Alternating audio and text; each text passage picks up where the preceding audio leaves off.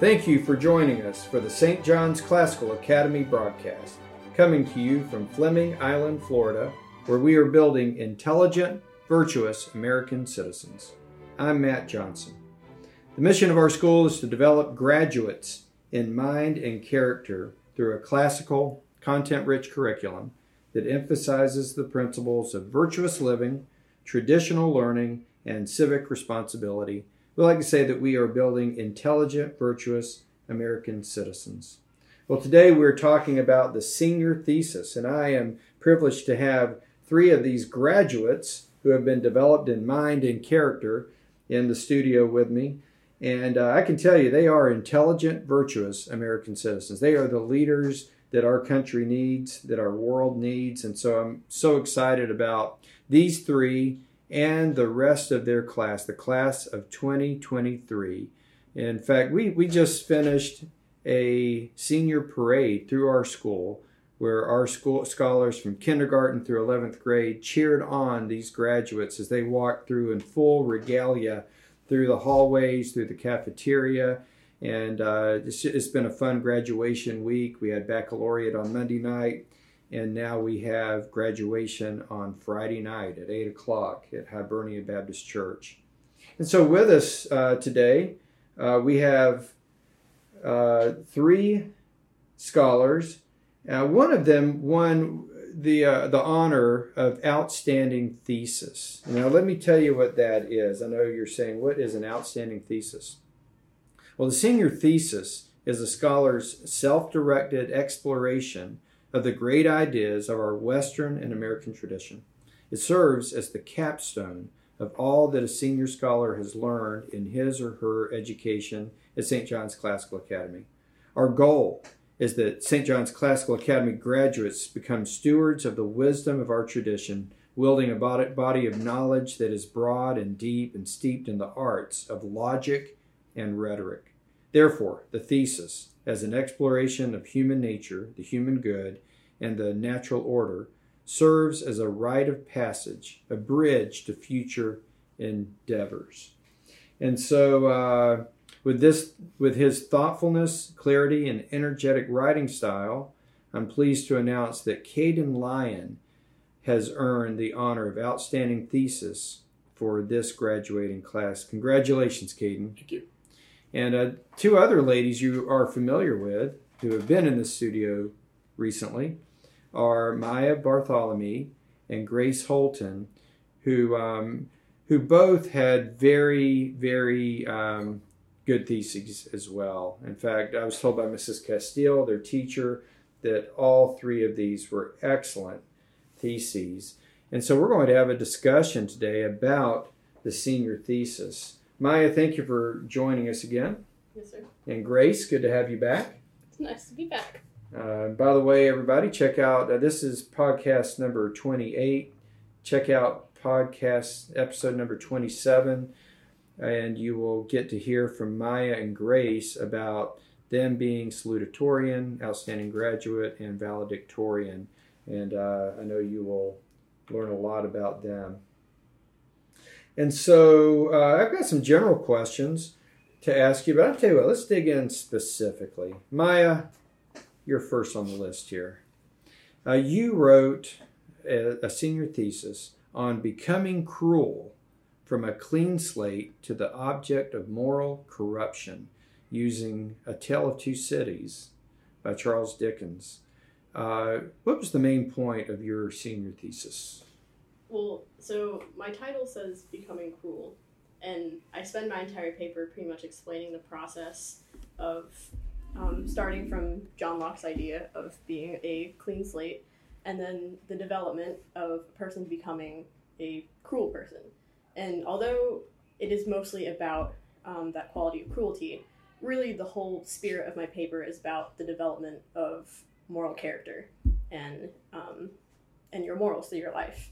And I use cruelty just as an example because in A Tale of Two Cities, obviously, it's about the French Revolution, so cruelty is something you find a lot of in that book. So I kind of use that as a way to explain how a person becomes who they are, whether that be a good, virtuous person or a cruel and evil person.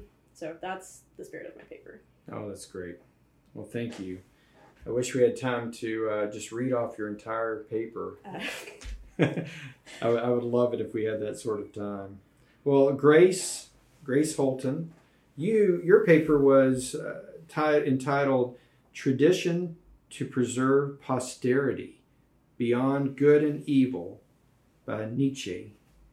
Yes. So it sounds like you're a big Nietzsche fan. I am not a Nietzsche fan. Oh. I've, to be fair, only read this one book of his, Beyond Good and Evil. But I didn't like it. To start with, I do believe that Nietzsche could have used a better English teacher. I don't like his writing style very well. To be fair, it is coming in a translation from the original German. But even his thoughts are not very orderly and scattered, and his wording just leaves everything confusing. But more particularly, I don't like the way he tries to challenge and get rid of a lot of our old traditions. So in my paper, I focus mainly on how he rejects the traditional way that we think of truth, good, and virtue, and how changing those things will cause a lapse in social structure, and people will start forgetting how to treat one another, and so we come into a dystopian society, and we just stop having morals. So similar to what Maya had said, I touch on how one's own character will change how they affect and treat someone else. And when you change how you choose to treat people, then you will end up in these dystopian societies. Did you learn a lot about society in general and yourself through this process? I'd say through this process, I gained a lot of confidence in being able to articulate why I would disagree with something. The way my parents brought me up was to treat people equally and fairly, and that has only been emphasized more at the school as we go through these lists of virtues and talk about them and hear them talked about in class. And so having Nietzsche come along and say, no, I'm going to change your virtues from those of his terms, a slave morality, to a master morality, in which the master can do whatever he wants to whomever he wants because he has that power and is able to. Nietzsche brings up this idea called the will to power, which is what I most have a bone to pick with. The will to power basically says that if you will something and have the physical strength, the mental strength, somehow this fortitude to act on it and make it happen, then no matter what the cost is, no matter how many people's heads you have to step on, it is your right to do that. But then... Well, I'll tell you what, Grace. We need to hear from Caden also. I'm realizing I should have done an individual podcast on each one of your papers. This is so interesting. And just like at the end of our last podcast, we started having a discussion about the virtues. And that was, I think we're going to have some more virtue discussion as well. Hey, Caden, you had, you had Medea. Yes, sir. Right? Medea and Jason in the Hellscape of Household Hostilities. That was the title of your paper, right? Yes, sir. I didn't think that it would get past the second draft. Oh, well, it did. And you're in the seat right here, having been awarded Outstanding Thesis. Congratulations. Thank you. Now, tell us about this. What is this about? So, Medea is part of a larger myth about Medea. It begins in Jason and the Argonauts, which is another Greek tale. And Jason is on a quest, basically, to become king. And he meets Medea, and Medea helps him and then falls in love with him on this journey. And when that journey is over, Medea then ends up killing the king that Jason was attempting to usurp, which causes them to be exiled from that nation. So they go to Corinth. And in Corinth, Jason and Medea marry. They have 2 children, 2 sons. And then Jason leaves Medea to marry the princess of Corinth in an attempt to become king again, which sends Medea into this downward spiral, and she basically loses control of herself. She becomes overcome with, her pride is damaged, and her pride is a very large part of her life. She's a very vengeful person, so that leads her down a cycle of just destroying whoever gets in her way without regard, and it eventually ends up bringing intense suffering to herself and to her children, whom she murders in an attempt to get back at Jason. That's some heavy stuff. Yes, sir. So what was the main point that you learned out of this, and that what was your thesis statement trying to prove? So there are actually two main points, and one for Jason and one from Medea. Jason's is that you should not disregard the impact that your actions can have on others, and Medea's is that you should not allow the actions of others to determine your reactions. Because Jason, overcome with his greed, he harms Medea very severely. But Medea, even though she has been wronged awfully, she wrongs awfully as well. And it's like the saying goes, like, hurt people, but you have to be careful not to allow that pain to penetrate your life and affect your decisions and destroy your relationships with others. So there's a lot we can learn from this. Right. There's a lot I've learned about it in my interactions with my friends and my family. Wow. So you feel like you've grown a little bit? Yes, sir. Having explored this in depth? Yes. Well, that's so good.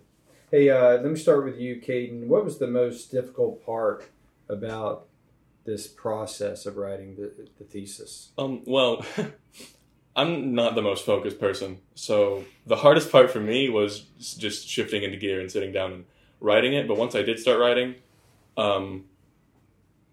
it kind of flowed, I think, really well. Okay, what about you ladies? What was the most difficult part? Oh, for me, the most difficult part was finding points within the book. Since my book wasn't a novel like a lot of the others were, it was just a philosophical treatise.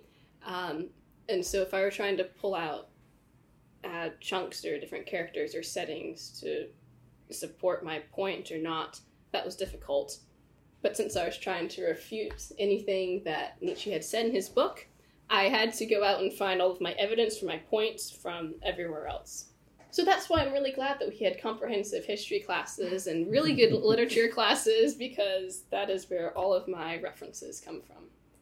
Yeah, Grace, do you think it's prepared you for when you go to college? Oh, very much so. I love talking about it in history or in our English classes or with my old history or English teachers. It would be, I'm writing my thesis about this. I'm on this point right now.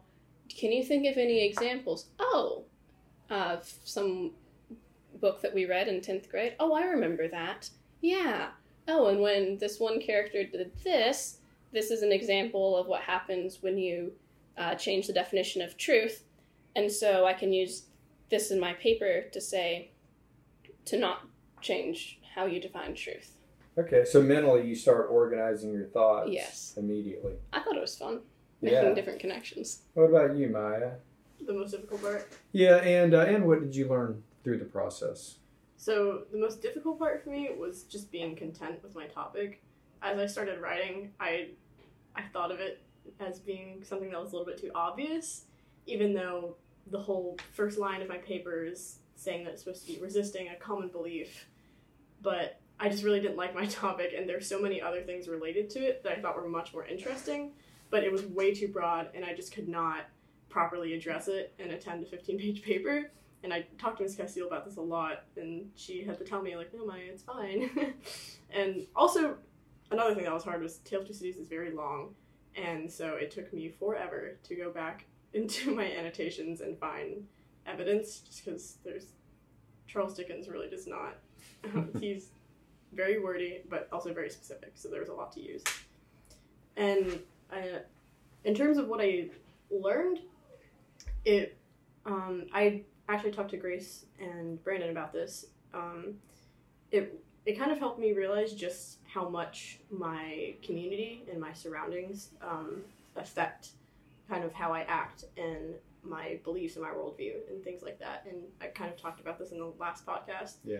About how I this year I really realized the importance of having good people around you. And I think in writing that paper, I definitely solidified that realization for me. So it was a good experience. I learned a lot, and it, like Grace said, it ended up being fun once I learned to be content with my topic. So it was sort of the best of times, Certainly and the worst of times. Yeah, right. Charles Dickens said it best. That's one of my favorite novels. Yeah, it's very good. All right, guys. Next year, we will have the seniors, as they begin the senior thesis process, listen to this podcast. So, starting with you, Caden, what advice would you have for scholars embarking on this journey? Well, first of all, make sure you annotate over the summer, and I don't mean like leave it into the last 2 weeks, like actually spend time annotating, because I didn't do that. So what was my summer then became summer minus 2 weeks for annotation. But also use your mentors. I don't think I utilized mine enough. Mr. Pierce, he was a very, very good mentor. He actually had a lot of external knowledge on my paper. I was very fortunate to have him. So, yeah, just make sure that you use them. Okay, good advice. Good advice. Grace, what do you think? What's your advice? My advice would be talk about your paper with a lot of different people. Like, some of my best ideas and brainstorming sessions came at church or at youth group, and I would be talking to other kids or to other adults who have no idea that Nietzsche exists and are like, wow, you're writing a 10 to 15 page paper?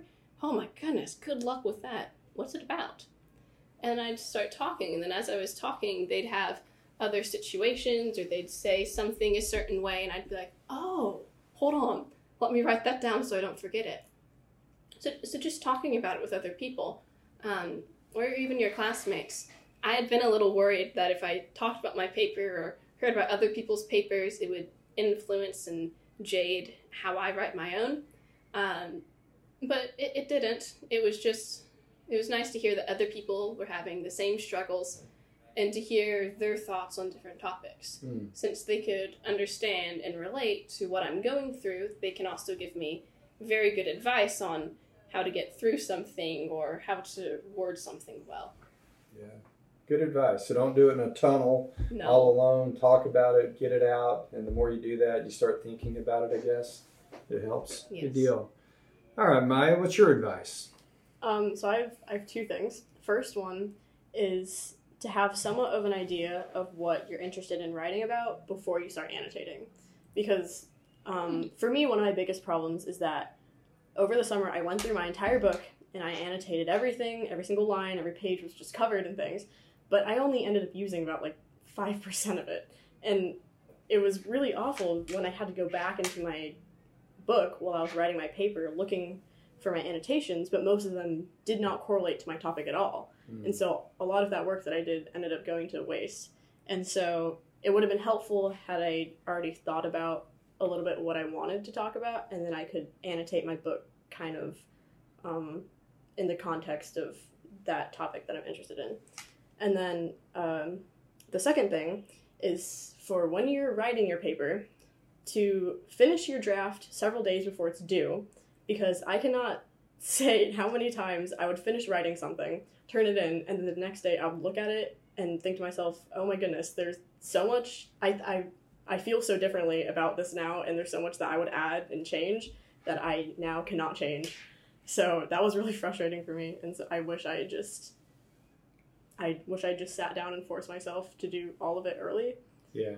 So. Well, I know the adults listening to this, people who have been through this, through college and writing papers, master's programs, all of that, I think we would all agree that it was always good to get papers done ahead of time and spend about a week going back and visiting it and tweaking it. That's what I learned. I admit that I was a much better student in graduate school than undergrad. I'm just going to come out and confess that. But by the time I was in grad school, I took that pressure off by having papers done a week ahead of time, so I could keep going back and visiting it to tweak it. Because you're right, you always like, come on, what was I thinking? And so, hey, good advice, everybody. And again, our rising seniors are going to listen to this next year, and they're going to value every bit of your advice. Congratulations on writing really good papers. Thank you. And for everything else, all the regalia you're wearing right here in this room. I'm so proud of you. I look forward to graduation on Friday night. Yes. No tears with your parents or anybody. I think we'll have a few tears seeing their babies walk across the stage. Probably. Yeah. I know your parents love you very much, and they're very proud of you, just as we all are. Well, thanks for joining us. This wraps up our podcast for today. If you would like to learn more about St. John's Classical Academy or classical education in general, visit us at our website, stjca.org. You will also find enrollment information. Thank you for joining us.